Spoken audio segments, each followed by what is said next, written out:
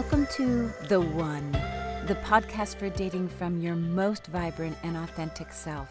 My name is Gina Catherine, and I am a confidence coach for love and sex. We know that we need to love ourselves, but nobody explains to us how to actually do this. This podcast has advice and practices on how to do just that. My mission is to help women deeply connect to their bodies, hearts, and minds. When we know, accept, and love ourselves, we draw in amazing partners and incredible experiences. I offer these words from the perspective of a usually straight, cisgendered, divorced, middle-aged white woman.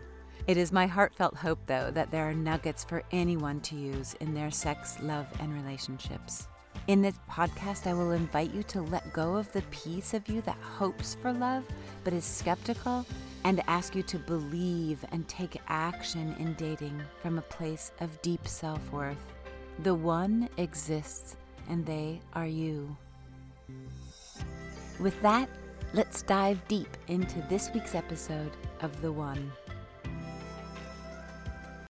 Years ago, one of the moms in my daughter's friend group had said to me that in parenting her 4- and 7-year-old, her strategy is to say yes whenever a yes is possible. And at that time, it really helped me to rethink this sort of parental knee-jerk reaction that I was having to my kids' request. I stopped and asked myself, could we have ice cream a half an hour before dinner?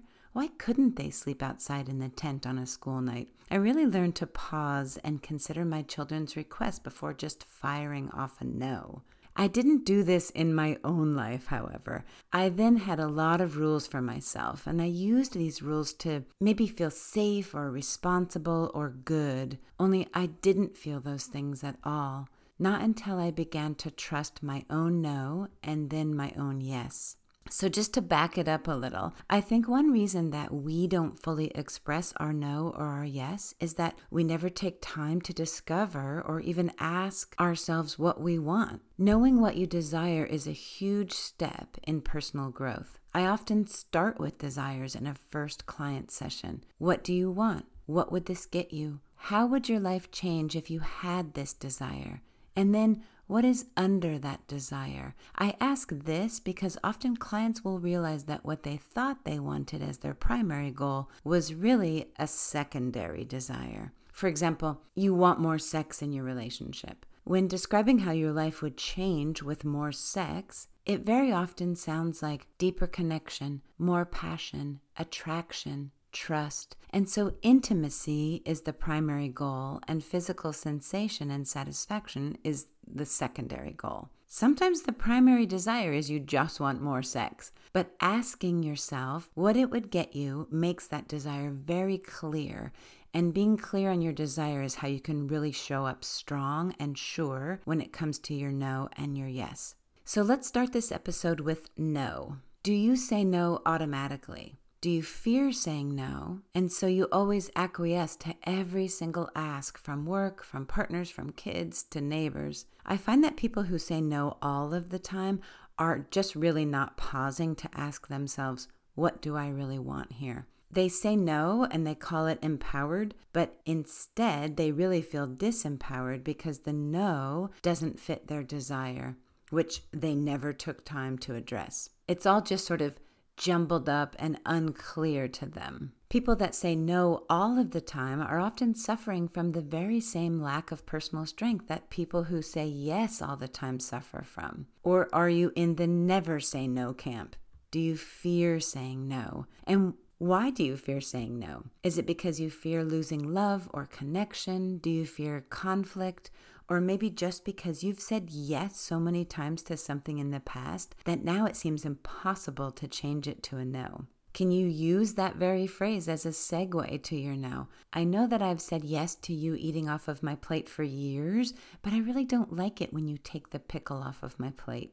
Practice saying it playfully or sincerely, whatever works for you. Oftentimes I find that changing from a yes to a no is really done better when you're not in the moment. So don't say while in bed that their move is actually a turn off and you no longer want any part of it. Say it on a walk. Say, you know that thing you do with the swirl? I'm stealing from Seinfeld here.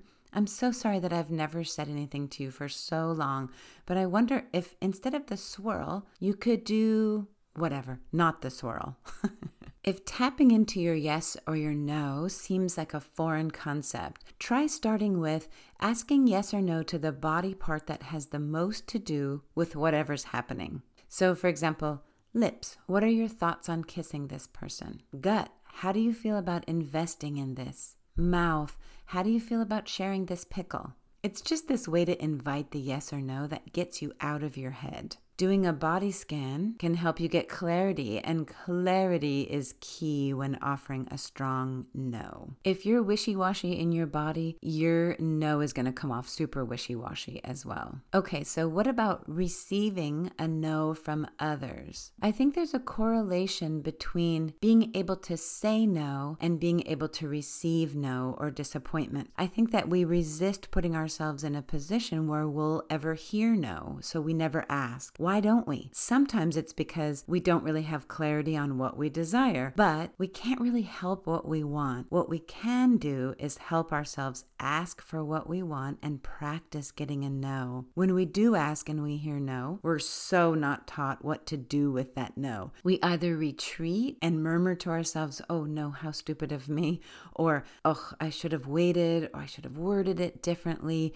We turn it back onto ourselves like we've done something wrong in the asking because we got a no. Alternately, we try and bulldoze our way to get what we want. But forcing your agenda or abandoning your agenda are not the only two choices that you have when you come up against someone's no. If someone says no to you, do you turn back into yourself? If attention were energy, and it is, and if that energy were visible, the goal is to keep that energy on the other person. So Kasia Urbaniak describes it so well when she says that conflict creates tension, yes, but it also creates intimacy and invention. You really want to discover what information is under the no. To understand the other person better, you have to be brave. Ask for the whole truth of their no. If that truth is different from yours and you can still hold your attention on them, this is true dialogue. It's true connection. You're going to discover something about them,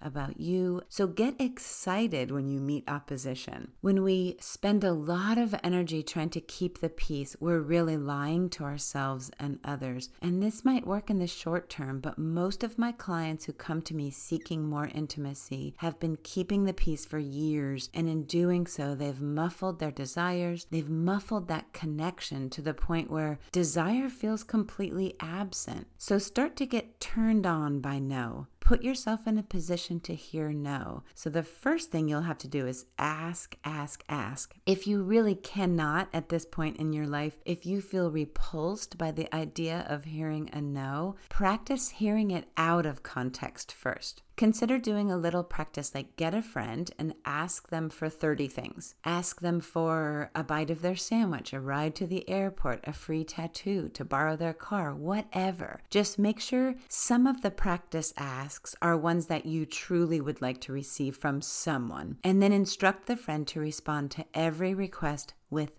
no. Absorb that no. Try to feel a little tingle of excitement in the no. This will start to change the program from, oh my God, I would rather die than hear someone say no, to I get to ask for what I want and the other person gets to say yes or no. Remind yourself in this practice that you will be fine after hearing a no. Someone else's no is an opportunity to understand them better. Remind yourself of that all of the time. Put some Post-its up. If you really do not feel comfortable saying or hearing no, you will hide, and there is no hiding in deep intimacy. If you don't have a friend or someone that you feel comfortable with, use the link in the show notes to book a short call with me, and I will be your dom for the day. Okay, on to my favorite part, which is the yes. If you can practice saying yes at the same time that you're practicing saying and receiving no, more power to you. I personally needed to get really comfortable with my no first before I could really embrace the yes. But moving on to my yes has been one of the most transformational shifts for me. Start by knowing your desire and then giving yourself permission, which is a fancy way of saying yes to yourself,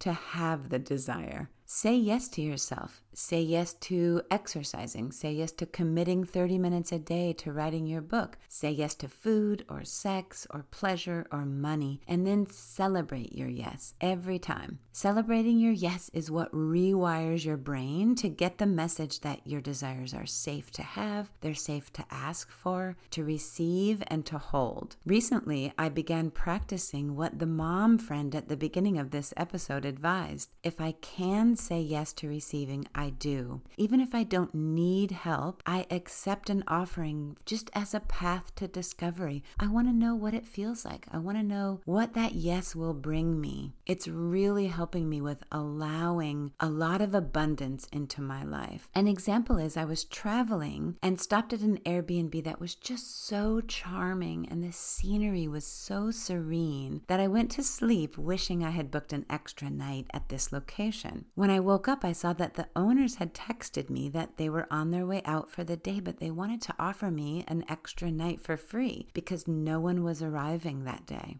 I typed back, "I'll take that with gratitude. Thank you so much." And that day I spent all day hiking in a place that was so geographically unusual that I felt like I was in another world. And it was because I allowed myself to say yes. When I left the following day, I went to the main house to say goodbye to them. And they said that when they offered, they said to each other, they thought for sure that this really independent woman traveling alone would surely say, "Oh no, thank you, I'm good." And I shared with them that I would have done just that only a short time ago, but I was really intentionally trying on every yes that I could. And it is bringing me so much joy. I invite you to spend an entire day saying yes to everything that is possible to say yes to. Do you want to come with me to the farmer's market? Do you want this shirt?